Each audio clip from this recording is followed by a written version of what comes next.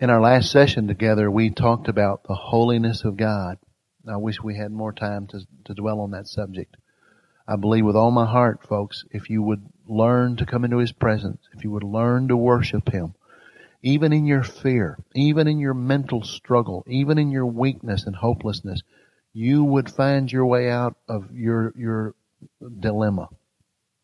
As I said, some of the struggle may be because of false guilt. Some of it may be because of true guilt. I know in my own life, there was real sin in my life, folks. There was real issues that needed to be corrected. Remember the quote from George MacDonald, where MacDonald said, "When love loves someone, he must keep loving them until they become altogether lovely." My paraphrase, but he's saying the love of God doesn't just admire us. It's not some adolescent crush God has on us because He thinks we're cute. God loves us with a kind of love that longs to liberate us into the fullness of who He intended us to be. That's exactly what you long for too. I mean, you long for it. You long to be free. You long to be who you were created to be. That's the very nature of being human. So this longing to change that can sometimes grow in us to a point that we hit despair, is a good thing. It's a good thing if you follow on and press through it and recognize that it is the call of God. I mean, I know when I began to feel that terrible despair over my own sexual brokenness, and I felt hopeless and dirty and just wrung out with trying to better myself and trying to keep promises to God, and I couldn't keep promises to God. I didn't have the strength. God didn't want me trying to keep promises to Him. He wanted me to believe His promises, which He does keep. God serves us. We can't serve God until we let God serve us. But the fact is, one of the things that the Lord began to bring me into in my despair was a vision of His holiness. I saw God as absolutely, unalterably holy. That's something I should have seen before my conversion. That's something that should have happened in me and would have happened in me if I had the gospel preached to me in such a way that proclaimed God's holiness more than it proclaimed God's desire to meet my needs. But you see, we have become man-centered instead of God-centered. The shift from God-centeredness to man-centeredness caused a great change to take place in our view of ourselves, both spiritually and psychologically. We have become the main issue of life in Western culture now. We've been raised by a culture that has so elevated man and so denigrated God that the incarnation and the passion and the resurrection of Christ is no longer seen as something that we should be deeply thankful for and in humility cry out to God in gratitude for. God is too small and man is too large. This unbridgeable gulf that is between a holy God and fallen man is now seen in the modern psyche of many Western cultural Christians as simply a ditch that we can jump over by our own volition. Not only is God too small and man too big, but God is not quite so good and man is not quite so bad. I'm okay, you're okay. It's the popular way of thinking about our sin now. And so, as a result of this, the Holy Spirit is going to have to bring deep conviction of sin even on the lives of people who have already had what they call a conversion experience. Now, there's a lot of talk in some circles today on grace. God knows we need to understand grace, but we need to understand grace. Some people of my acquaintance are teaching that the grace of God means that under the new covenant, there's no need even for conviction of sin. We're under grace. Everything's okay. You're totally forgiven. There's no need to be dealt with about your sin. And in every case that I have run across over the last 10 years of people preaching a grace message that is so full of grace that it does not even require that we repent, there has been secret sexual sin beneath it. Well, I know all about living a double life and having secret sexual sin. It nearly destroyed me. and nearly destroyed all that's precious to me. And I do proclaim the grace of God with all my heart. But I say that one of the great characteristics of God's grace is His faithfulness to deal ruthlessly with our sinfulness. Now, for those of you who are caught up in false guilt, and everything you do, you feel guilty for it, even if you were a million miles away from the event, you feel responsible for it. I mean, war can break out in Tanganyika, and you can be sitting in the middle of Texas and feel like it's your fault. That's a neurosis. You need help, and you may even need counseling to get over that. And for those of you who may have a neurotic compulsive tendency to just focus on things until they take you over, like just thinking and introspecting yourself to death over whether you're truly forgiven or not, you may need professional help or ongoing counseling to work through that. But for those of you who if you got sin in your life, folks, ongoing, repetitive, unrepented of sin, and you feel the displeasure of the Lord on you, and you feel the hand of the Lord dealing with your sin, then you're in good company. King David felt the same thing in Psalm 32. You ought to read it in the Amplified Version.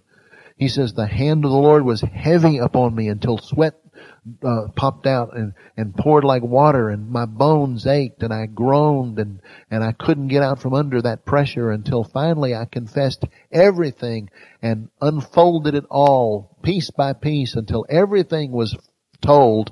Then you instantly forgave me. So where there is true guilt, there needs to be true repentance. And so if you're under that kind of heavy load, it's the grace of God. We sing it all the time, don't we? Amazing grace, how sweet the sound that saved a wretch like me. I once was lost, but now I'm found, was blind, but now I see. But we don't understand the next verse. We sing it, but we don't understand it.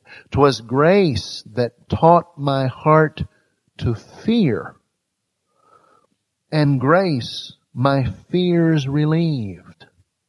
Grace first teaches our heart to fear.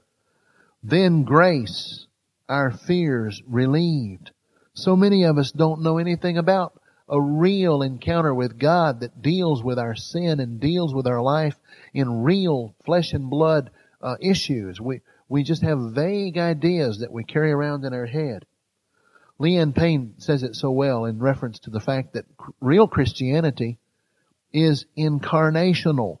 Christ comes into us and deals with us directly about our sinfulness, and then beyond our sinfulness invites us into real life and promises to be there with us to live that life through us and alongside us. Christianity, she says, is incarnational. We are linked to ultimate reality by His presence within us. The Christian mindset about reality is unique in that our way of knowing is rooted in Christ's presence with us. To any degree we depart from this understanding, we begin to substitute things for reality. We substitute religion for God Himself. The letter of the law takes the place of the Holy Spirit's presence with us. Church buildings and organizations take the place of the life of the fellowship of the body of believers. Our own feelings about truth replace truth. Our ideas about God replace the real God. The sacraments, rather than being perceived and received aright, are thus either emptied of meaning or can become actual idols devoid of any presence of God. End quote. Now, many of us have grown up in church lives where we've been beaten by the stick of preaching instead of slain by the sword of the Spirit. I'll tell you, the sword is much easier to take than the stick. The sword slices through to the heart and slays us so that we can be resurrected by the power of the Holy Spirit. Unfortunately, many of us have not been slain by that sword. We've just been beaten by the stick. You're bad. You need to repent. You need to repent some more. You need to repent some more. Do better. Behave. Come to church. Change your hateful, lustful, prideful ways. Suppress your feelings. And so we end up putting on a facade thinking that that's real repentance.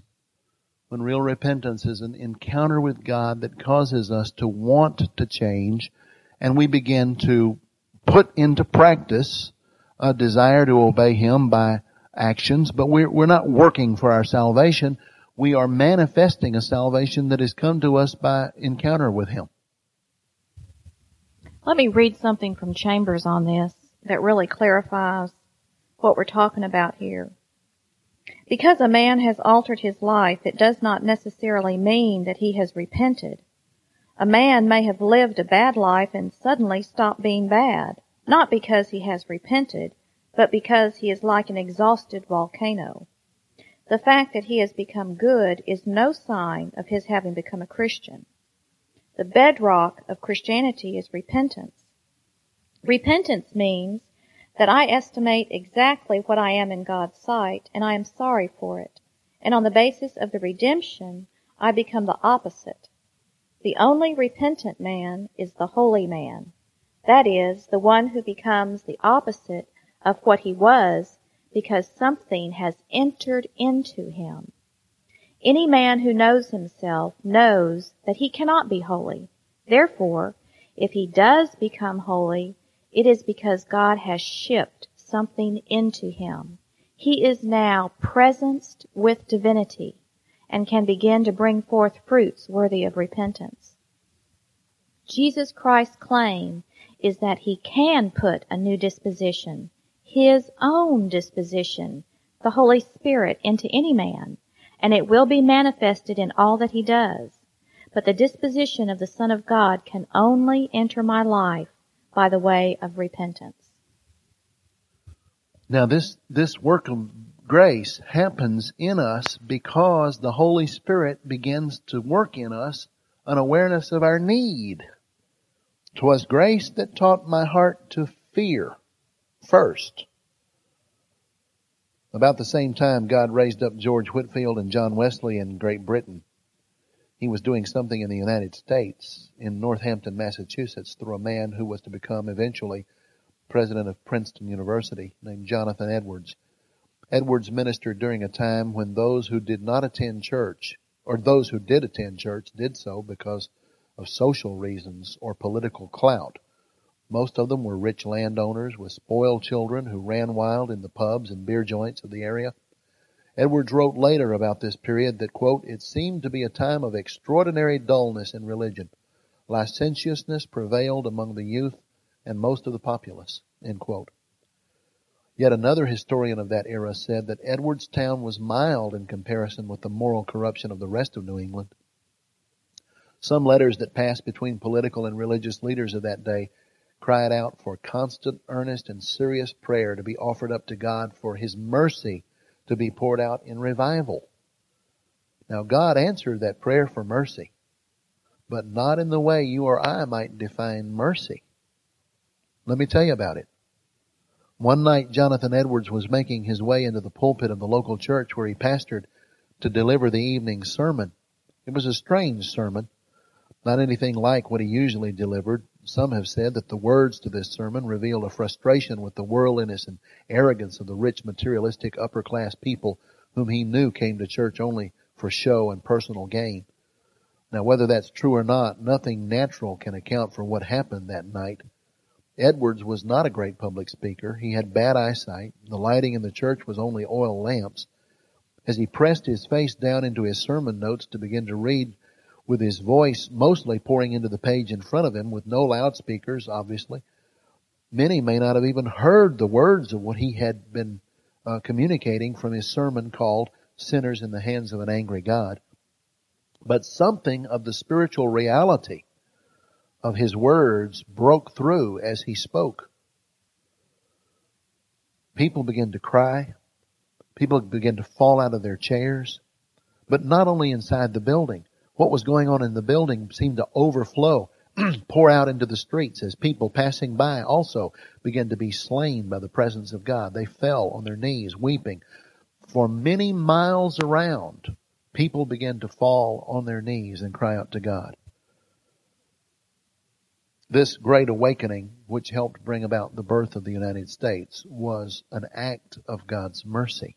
Yes, it was mercy that caused people to begin to weep so uncontrollably that some people said it was as if hell itself had come to earth. It was not a beautiful sight unless you looked from a certain perspective. 'Twas grace that taught my heart to fear, and then grace my fears relieved. To whom is forgiven much, they love much. It's because we don't really think we've been forgiven of that much that we treat the mercy of God lightly and are therefore not very thankful people, because we really don't see ourselves as having been delivered from all that much. We weren't a Charles Manson. We weren't a Jeffrey Dahmer. We weren't an Adolf Hitler. So we're pretty good people that have added Jesus to the list of already fine accomplishments in our life. God is being merciful to us when He delivers us from that deception. Dr. Richard Lovelace describes clearly the dynamics of self-deception as related to the issue of our own sin when he says, quote, our Christian forefathers understood that fallen human nature was touched in every area by the deforming presence of sin. They believed that man has freedom of will, but that without the renewing work of the Holy Spirit, he is incurably resistant to seeking God. Unless God's grace, apart from God's grace, man's best actions are still built upon unbelief, and even man's virtues are organized weapons against the rule of God. The reality is that unless they are moved by the Spirit, they have a natural distaste for the real God and an uncontrollable desire to break His laws and a constant tendency to judge God if they notice Him at all. They are largely unconscious of this enmity. It's usually repressed through unbelief and also through social mores. They are conditioned to pay respects to some vague image of deity, but they really don't know or want to know the real God. End quote. Now, Mark Twain said once upon a time that, quote, morality is just a lack of opportunity, end quote. The seeming moral behavior of society is only an outward conformity to social expectations imposed upon us, and that at first opportunity in the cover of darkness, we are capable at least of doing almost anything. Whatever variations there may be to the extent of what we might or might not do depends on our selfish concerns over what the outcome might be if we were to be caught, far more than any concern for honoring God's holiness by our obedience.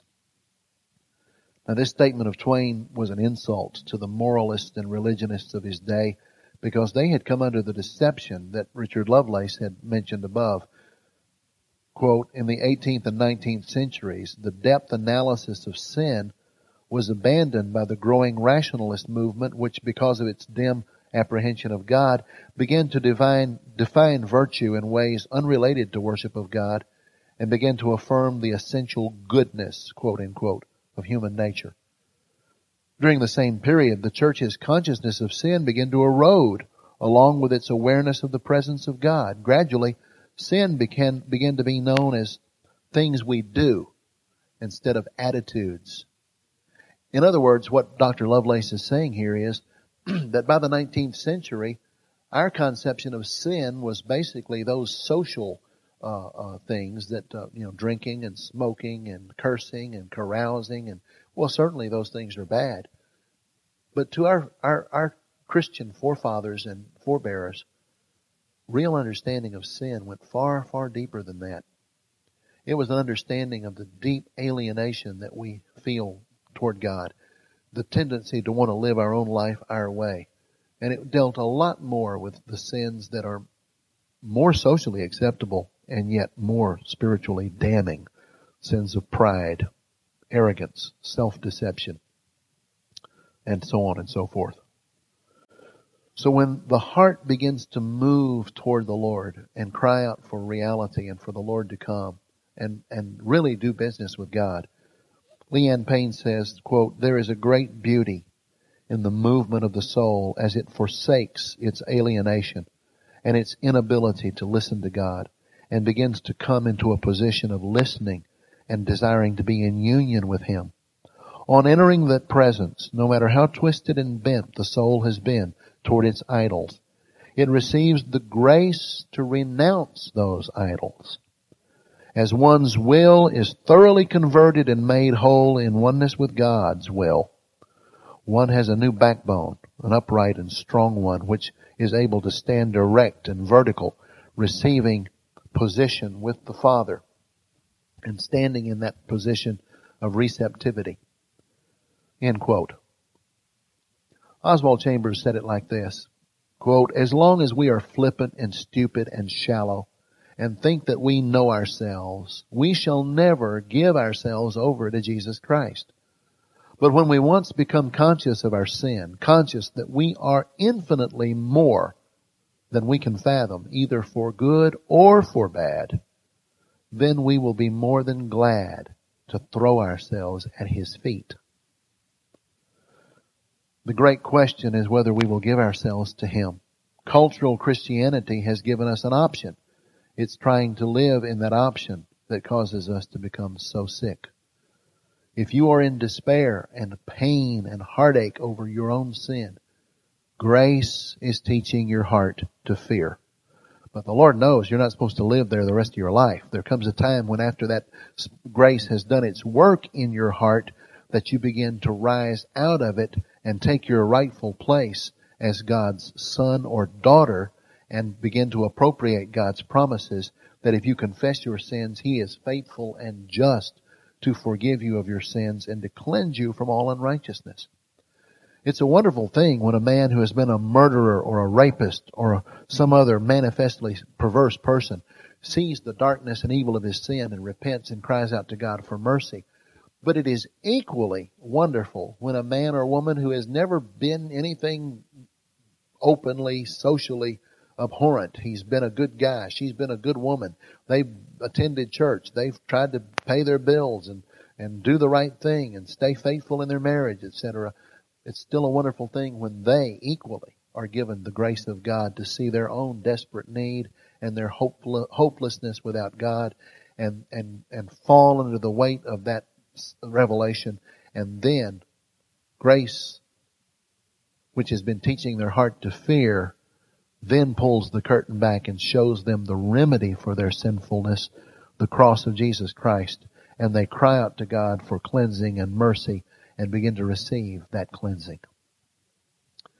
Now, God in His mercy allows the real nature of our evil condition to break into our lives enough to make us frighteningly aware of our desperate need. The more our technology and amusements and shallow lifestyles provide for us a safe haven from having to face this reality, the stronger God has to allow the darkness to invade until we are awakened. That's what happened to me. The Lord in His grace and mercy allowed the pressure of my double life to become so unbearable to my true self that my true self began to have a breakdown. It was the real clay that couldn't take the darkness and the counterfeit lifestyle, and caused me to finally begin to cry out to God for reality to come. So at this point, I'm speaking to people like myself who are suffering under a constant feeling of dread and insecurity and disconnectedness with God due to the fact of undealt with, unconfessed sin in the life, and you are failing to receive forgiveness, not because God doesn't love you, not because God is not offering forgiveness always, but because there is, whether conscious or unconscious, a stubborn resistance in your heart to deal honestly before God and let the Lord have His way in that part of your life. And the Holy Spirit will continue to deal with you, and you will continue to be under that condition that David described in Psalm 32 until you break and yield to the Lord. Okay? That's one characteristic of this. But now, there is a completely opposite aspect of this. There are people out there, men and women, from all different backgrounds. You don't fall into the category I've been describing. You're not living in secret sin. As far as you know, you're as honest before God as you know how to be. You have tried for years to come to a sense of peace about your situation and in relation to God. And you have struggled and struggled and struggled to come into a sense of knowing that you're forgiven. And you don't fit in this category. But what concerns me is many times people who have this kind of insecurity, who've done all they know to do to be right with the Lord and yet still feel unforgiven, will hear the first half of this message on this tape and apply it to themselves in a terribly self-abusive kind of way. They will feel that every word I'm speaking about the need to repent is them, and they will try to repent again and again and again.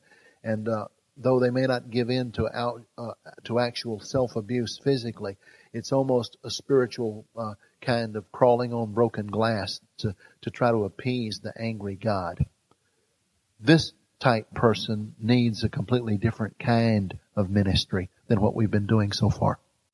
See, in this context, failure to receive forgiveness is connected with your failure to receive anything. And that is connected to your heart. That is connected to your receiving part of your humanness, which is your feminine nature. The essence of the true feminine nature is the ability to respond, to be receptive. And if you're unable to receive forgiveness in the sense that you can't hold on to it, it leaks out of you. There may be a part of you that needs to just get quiet and still and just ask the Lord to begin to heal that part of you that is your true feminine. That ability to truly come into a sense of knowing that you are equipped to respond and receive this great gift of salvation, this great gift of life from Almighty God. This also is connected to a sense of, in another respect, of not wanting to lay aside our self-control. We want to serve God. We don't want God to serve us. We think that we need to do something. We have to do something. Well, the only something that we're required to do is respond to this gift of salvation. Redemption's story is a said and done deal. Christ died on the cross. It's something that stands outside time and space. It is something that is alive and real for that new convert to Christ today as it was hundreds of years ago. It is such a wonderful reality to see people lay down their self-control, put aside keeping their little masks and their little lives and their functional, outward, repentant, or so it seems like, repentant life aside and just begin to become real, to become still and quiet. And as they gaze upon the perfect, almighty, holy God who is all good and all lovely and all pure, begin to see themselves undone in His presence. Not with great fear and trembling, but with a sense of, this is who I really am. I am not holy, I am not pure. And then realizing that the gift that was given to us through Christ Jesus on the cross is a gift that His heredity, His disposition can come into us. It is incarnational. As Chambers says, we are presenced with divinity. And we have what I call the man's part of incarnation, where we take that life of Christ that's been given us and we're able to work that out. So being able to lay aside a facade that we put on for ourselves and for others is one of the great places of coming into a place that we can truly be responsive to the Lord. It's really, if putting it one other way, we accept the true humility that comes from God. The finished work of Christ is something that we receive as a gift. We have to receive it in humbleness. There's nothing we can do except take it, receive it. Somehow we think that in order to be faithful and in order to come into right relationship with Christ, that there's some kind of faith we have to exhibit on our part. And we don't realize that faith, first of all, is incarnational. It comes to us through Christ. We receive the gift of faith. We respond to that gift of faith with our faithfulness. then we can turn back unto the Lord. We can receive the forgiveness with joy. We can celebrate our smallness. We can celebrate our weakness and realize that our true self, the one that Christ died for, can live and reign with Him. We have a solid sense of knowing that we have been forgiven because of the blood of Christ and because of knowing that we live and move and have our being in Him who is our Lord and Savior. So often we get our thinking backwards in that we see our true self on the cross and we somehow are just in touch with our false self, our old man, our sinful nature. And the truth is, it's our sinful nature that is nailed to the cross with Christ. And it's our new man, our new creation, that is alive. And that is the personhood that we live out of. We are able to receive forgiveness in this respect by knowing that we have no control at all. We are humble servants of a God who served us first. He chose us before we ever knew Him. He loved us before we ever even knew Him. He died for us. So redemption's story stands outside of time and space and calls us to a place of being able to receive that forgiveness, of laying down the controls of our lives, losing faith among our brothers and sisters, and even losing faith with our own self and saying, you know, Mary, you are a mess. You are absolutely devoid of being able to live a good life without eventually falling on your face. You can do nothing without Christ. And then incarnationally, I receive as a gift that free gift of life, that free gift of Christ in me. And out of that heredity and disposition of Christ in me, I know that I have been forgiven. And that is my strength to be able to stand on that firm foundation and solidly, knowing that I am forgiven, then turn to my brother and turn to my sister, or maybe even turn to myself and say, you are forgiven. And do it in the authority of Christ.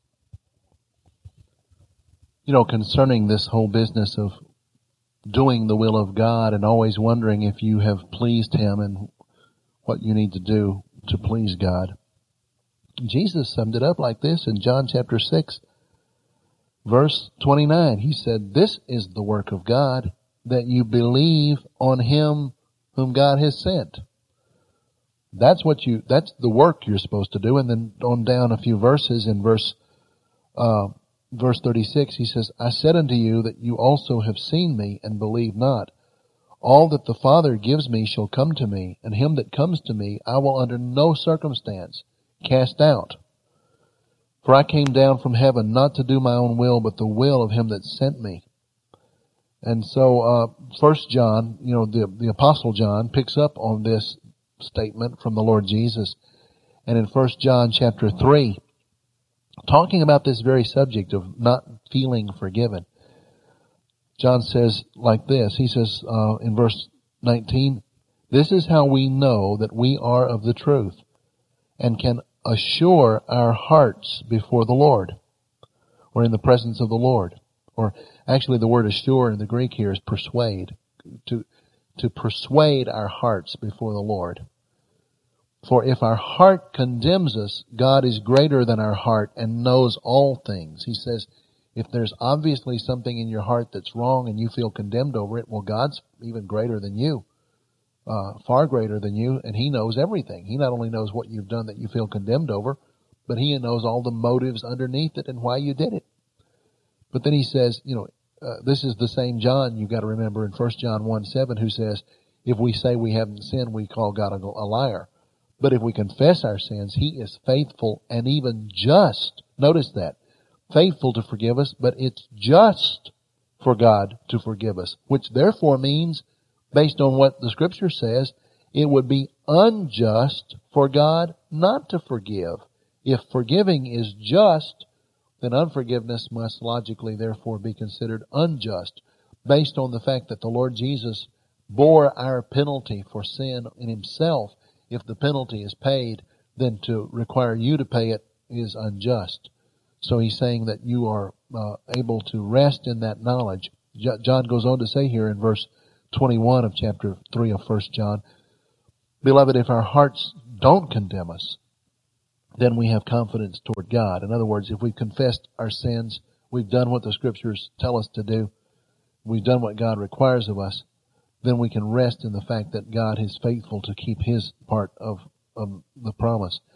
And whatever we ask, we receive of Him because we keep His commandments and do those things that are pleasing in His sight. And then we say, oh, but there's the rub. That's the problem, Clay. I don't always do those things that are right in His sight. I keep making the same mistakes. I keep falling. Well, I'll tell you, one reason you keep making the same mistakes is if you're living under that kind of insecurity and fear, the fear and insecurity itself would be enough to create a weakening of your moral strength to the point that you're a pushover for whatever the devil wants to do to you. So the first thing you got to do is recognize, like Mary said, yeah, you are utterly weak. You are weaker than you think you are, and you're worse than you think you are. You think you're bad, you're even worse. You come to the point where you're so bad and so aware of how bad you are that you collapse under that knowledge. Then you're in a position to begin to receive. You become the hungry that Jesus talked about in Matthew 6. Blessed are those who hunger and thirst for righteousness. They shall be filled. Blessed are they who mourn. They shall be comforted. John goes on to say here, what are His commandments? Verse 22 said, whatever we ask, we receive of Him because we keep His commandments and do those things that are pleasing in His sight. And you say, well, that's where I mess up. Well, the next verse tells you what it is that you're to do that is pleasing in His sight. And it's not a list of rules and regulations. It is this.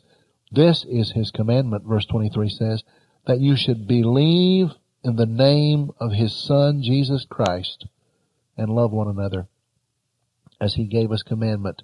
He that keeps His commandments dwells in Him, and God dwells in him. And hereby we know that He abides in us by the Spirit which He has given us. It's the presence of the Holy Spirit in you, first of all, that makes you have a conscience about these things. If you had given yourself over to evil, you wouldn't care. This is what's so painful about people who say they've committed the unpardonable sin, and they get all focused on that and think, they've crossed some line that God can't forgive. As if God is some kind of small-minded legalist who can't wait to find some legal reason to cast you away. This is obviously a reflection of unhealed hurts from childhood wounds and mistreatment at the hands of male authority figures or religious authority figures or other things. But the fact is, you've got to go to the Scriptures to find what God is like and quit living off of your childhood memories to find out from those memories what reality is. You've let your whole definition of reality be based on your puny, tiny little experience as a child. I'm not belittling the fact that they may have been painful experiences and tragic experiences and experiences which badly wounded you and were unjust. And you can rest assured that the same God that has promised to forgive you and keep you and redeem your life is also can be counted on to bring justice and correction to whatever unjust situation may have helped put you in this position of insecurity and pain. But I'll tell you, the bottom line here is you got to quit looking at your childhood and letting that be your definition of reality. And say, well, Clay, it's not that easy. I didn't say it was easy. I just said you have to do it. You can do it, and there is a certain aspect of your soul. There is your will. You have a will. I've never seen a wounded person, no matter how wounded they were, no matter how bruised and mistreated they were, I've never seen a person yet that didn't have a strong will. It's amazing how weak a person can appear until you cross them. And then, buddy, they get in your face like a circle saw. Well, if you can have that kind of volition toward protecting your own definition of yourself from this rebuke that I'm gently trying to give here, then you can also exert that same will toward believing the promises of God and exerting yourself against the enemy of your soul and get mad at him. Don't get mad at people that love you and are trying to help you. Get mad at the enemy who's lying to you, but more than that, he's lying about God. You know, in this instance, we've got to realize that we have to get out of our subjective view of what receiving forgiveness is all about. We think receiving forgiveness is feeling forgiven, that we need to feel that. Well, that's not the essence here. If we lose objective reality, we're going to lose our sound understanding of our own inner subjective realities of seeing our own lives through the right perspective. Objective reality is redemption. Redemption's story is the ultimate reality. Christ died for us. Christ lives for us. He's risen. He's alive. He is redeeming us back to the Father. This is reality. We have to keep that over and above everything. Think about this. How can you redeem yourself? What are you going to do that's going to give you the check mark of forgiveness over your life? There's no way. We've said it before. You know, a garden can't weed itself. A ditch can't dig itself. Well, you can't forgive yourself.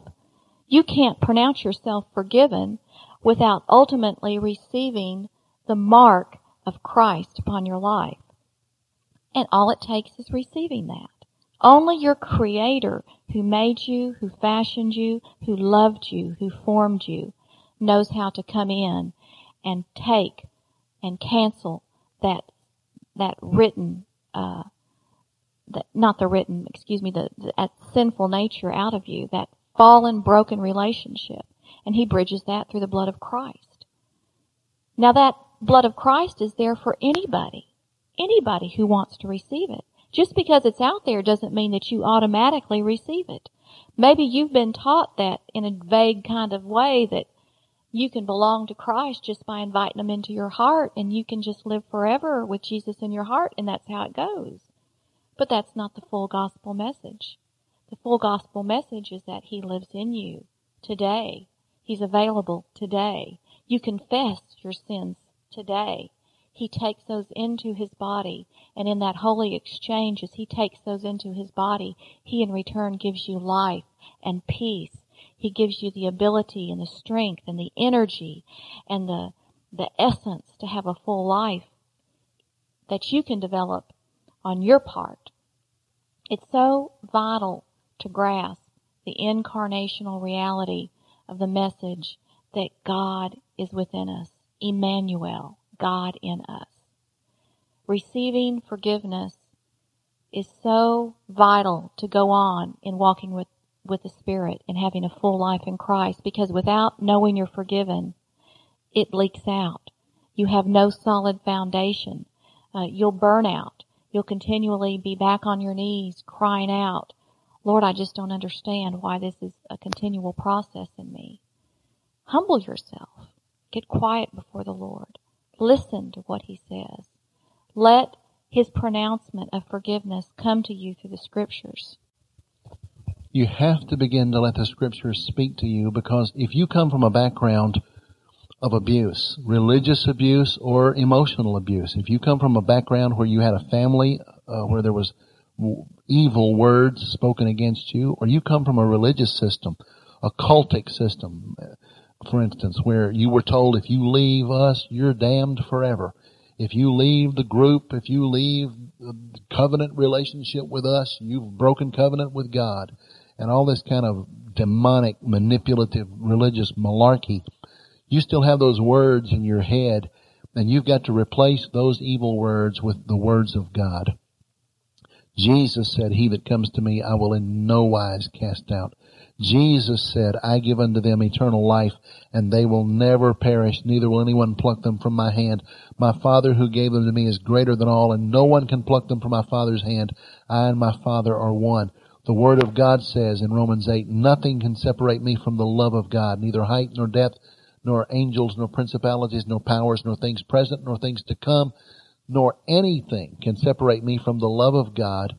And 1 John chapter 4, verse 16 says, we know we have believed the love that God has toward us. God is love, and he that dwells in love dwells in God, and God dwells in him. Herein is our love brought to perfection, that we might have boldness in the day of judgment. How in the world can you have boldness in the day of judgment if you don't know you're forgiven and welcomed and loved? If you don't know, as Paul says in first chapter of Colossians, that you are accepted in the beloved. Who is the beloved? He's Jesus. He's loved by God the Father. But Jesus said in John chapter 17, concerning us, he's praying what I call the real Lord's Prayer there. The other prayer is our prayer. But the Lord's Prayer, the prayer of Jesus, is, Father, help them understand. Read it for yourself in John 17. Help them understand that you love them as much as you love me. And if you read the whole chapter there, you'll see Jesus is not just talking there about his 12 disciples. Because he specifically says, I not only pray for these who are with me, but I pray for all those down through the centuries who will believe in me because of their testimony. Help them all know that you love them as much as you love me. So this idea that God the Father puts up with us, but Jesus really loves us, maybe, but God just kind of holds his nose and puts up with us, is from the pit of hell. God the Father was in Christ the Son, reconciling the world back to himself. 1 Corinthians tells us, and 2 Corinthians 5:17 through 21. And so you've got to begin to understand you are in Christ. In fact, there's not time enough here to go through even 1/10 of the verses that refer to our being in Christ and Christ being in us. Jesus is in us. We've been talking about that through this whole message. But not only is Jesus in us, but we are in Jesus. Now, we can kind of understand Jesus being in us. By his presence, he's God, he is omniscient, he is omnipresent, he's omnipotent. He comes into us and can live his life in us, be very personally available to each one of us, and yet still be available to all other things in the universe that call upon him. But how is it that we are in him? What does that mean? Because the Bible says we are buried with him in baptism. We are placed into Christ. What does that mean? Well, the best way to illustrate that, and it's important for you to understand this, because it's not only that you need to be aware of you being, Christ being in you, but you need to be aware of you being in Christ. And that is that it has to do with covenant. It has to do with relationship. For instance, how many of you don't like the idea that the Bible says, as in Adam, all die? Does that sound fair? Well, that's not fair. What does that mean, God? When Adam sinned, why am I responsible for Adam's sin? Why does God hold me responsible for what Adam and Eve did? Well, I'll tell you why. So that later on, in Christ, all can be made alive. In other words, everybody is in Adam, and Adam's sin opened the door for all of us to die. It's not fair. But let me tell you what else is not fair. Jesus Christ died and bore the penalty for all of our sins, and we are placed in Christ so that legally, just as Adam's sin, we were placed in Adam, and Adam's sin was affected all of us. Now we're placed in Christ, so all of Christ's work is given to us. That's not fair either, but you'll go for that one, won't you? Yeah, I bet you will. We are in Christ so that whatever happened to Jesus, God legally gives to us. Jesus died, so as far as God's concerned, we have died to sin. Jesus rises from the dead, so in Christ we rise with him, buried with him in baptism, raised to walk in newness of life. That's what we're talking about. Now, to illustrate this, I think one of the best ways that I've found to illustrate this would be to picture the battle between David and Goliath. You know the story. You don't need me to go through all the details, but basically, if you don't know the story, I'll just say this much, that David is a young man, goes up, sent by his father to check on his brothers who are at the battlefront. The battle is between the Philistines and the people of Israel. the Philistines have a champion named Goliath who is almost 9 feet tall. He's a monster. He's not only a monster physically, he's a monster morally, as all the Philistines were in their demonic practices. And they've come to taunt and challenge and agonize the people of God.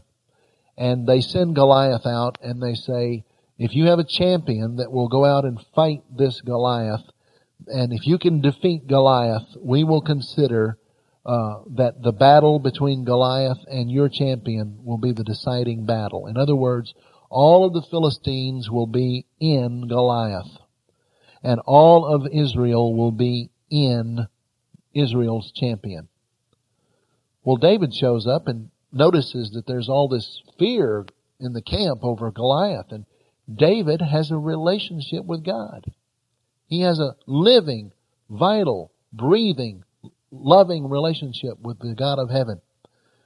He's absolutely amazed that of all the men of Israel, there's not one person who is willing to go out and confront this demonic challenger of the people of God. In fact, if you'll read the story there in 1 Samuel, David speaks of the covenant. He says, how is it possible that in all of Israel there is no one who will go out and defeat this dog? And when he uses the term dog, he's using a term that refers to the fact that they have no covenant with God. They live for themselves. They live in opposition to God like a dog would live.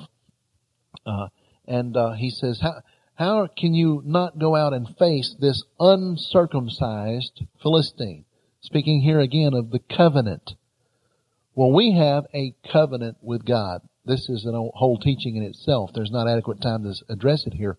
But you need to understand, when Jesus gives us the directive to eat the bread and drink the wine of His communion table, He is reminding us to celebrate the fact that we have a covenant relationship. I have a covenant relationship with my wife. It's not an agreement. It's not a contract. It is a covenant. The meaning of the word covenant literally is an agreement sealed in blood. It is not just an agreement. It is not just a contract. It is something that goes way beyond contracts that humans can make. It has a powerful spiritual connotation to it. God holds covenant breakers very, very guilty. God Himself is a covenant-keeping God. Our relationship to Jesus was bought and sealed by the shedding of the blood of the Son of God, and it is that blood that we stand in. Revelation 12:11 says they overcame the devil by the blood of the Lamb and the word of their testimony, and they loved not their lives even to the death. It's the blood of the Lamb that gives us the power to stand against the powers of the enemy. And that's what David is saying here about Goliath. I have a covenant with God. This is not even a question about who would win this. Well, you know the story. Saul hears that David is going to go out and face Goliath. He's elated at the idea that anybody that would be willing to do it. He puts his armor on David. It's way too big for him. He collapses under it. He takes the armor off and says, I can't depend on man's armor. And he goes out, and the Bible says that he picked up 5 smooth stones. And Goliath and all the Philistines were just laughing up a storm at the idea that this little twerp would come out to face Goliath. But you know the story. David says these heroic words, I do not come at you in my own strength, but I come against you in the name of the God of Abraham, Isaac, and Jacob, the God whom you have blasphemed. It will be Him today that delivers you into my hands. And the next thing they knew, a stone cracked between the eyes of Goliath and he went down on his knees. But here's what you got to remember. Before that battle started, every man and every woman and every person old enough to understand the stakes was watching with bated breath as David went out to meet Goliath. You know why? They were all in David. Whatever happens to David out there happens to them. If David dies, they die. If David wins, they win. Because they are in David. He is their federal head. He is their covenant representative. And so when Goliath was slain by David, it was considered Israel's victory.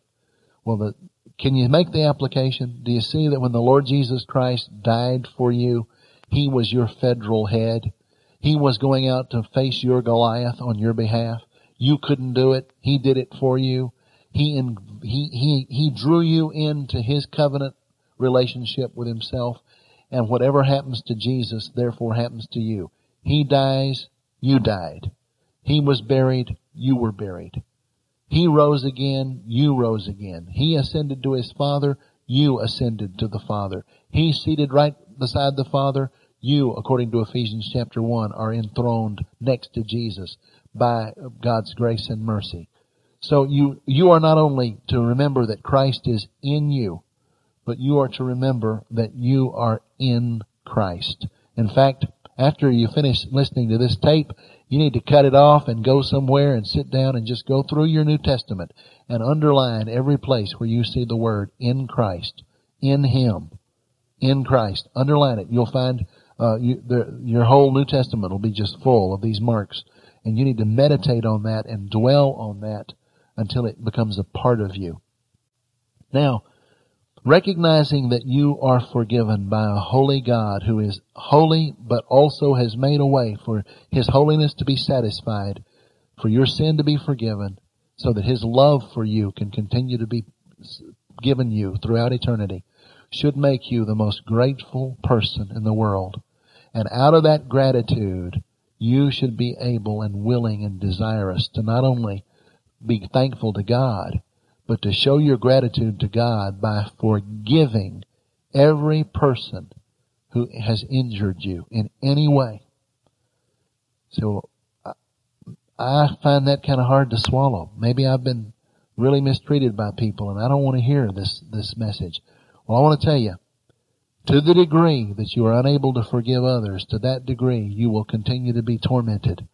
We'll talk in our next session about why it is absolutely vital for you to forgive others, how to forgive others, how to know whether you have forgiven them or not, and how to deal with those things that seem so evil that they seem, from a human standpoint, to be utterly unforgivable. Let's just take a minute and pray about this. Father, we just thank You that we can receive forgiveness from You as a gift.